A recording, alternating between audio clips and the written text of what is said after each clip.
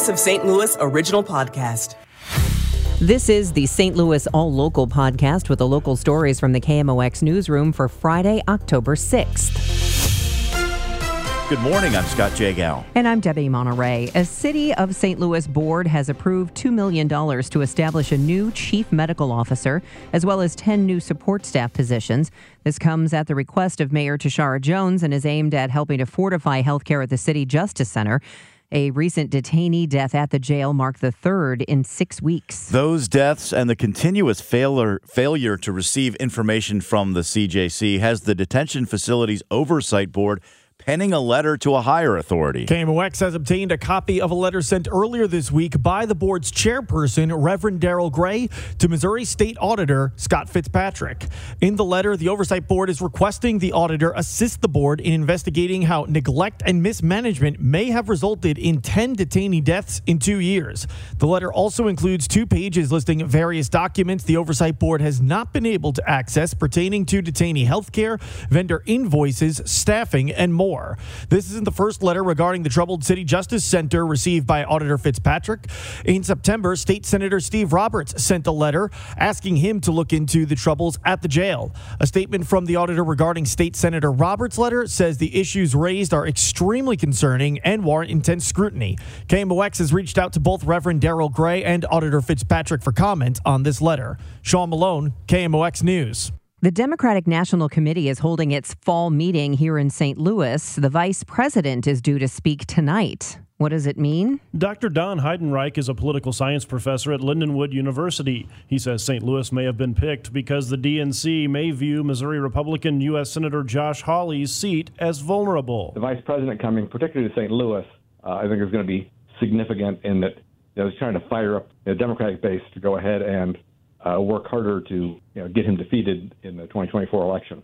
Heidenreich says he doesn't think Kamala Harris will make any remarks that resonate nationally while in St. Louis, but it's possible. Brad Choate, KMOX News. An Achilles tear sustained by New York Jets quarterback Aaron Rodgers last month caused a familiar football debate to reemerge. Rodgers' injury happened on a turf field, and some quickly speculated that the injury may not have occurred if the game was played on natural grass. Dr. Eric Gifford is a sports medicine physician in Springfield. He says, yes, a perfectly manicured grass field is ideal. At the high school level, even in college and professional sports, you'll see those grass fields as the season wears on get more and more worn out. So what's the long-term prognosis for kids who start playing on turf when they're 8 or 9 years old and going through high school? Honestly, I don't see really any major difference in injuries from kids that are playing on a turf field versus kids that are playing on a grass field. Stuart McMillan, KMOX News.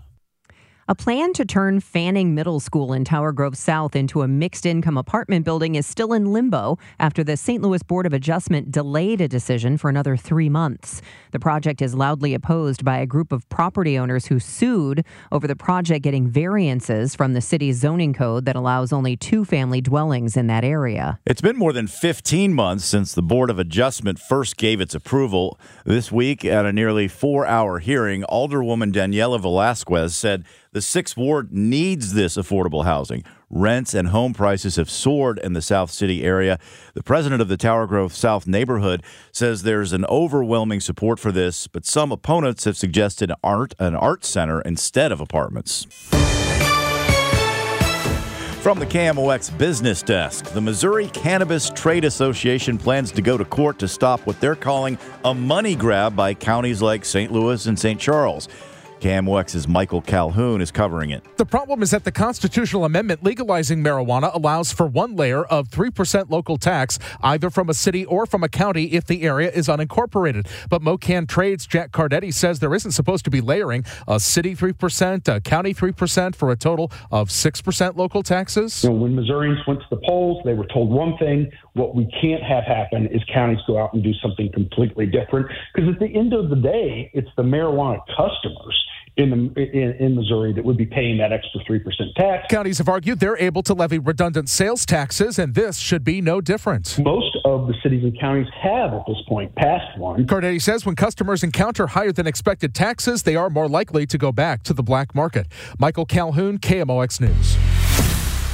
I'm Debbie Monterey. The St. Louis All Local podcast is produced by the KMOX News Team. Get all the local news you need on the Odyssey app or wherever you get your favorite podcasts.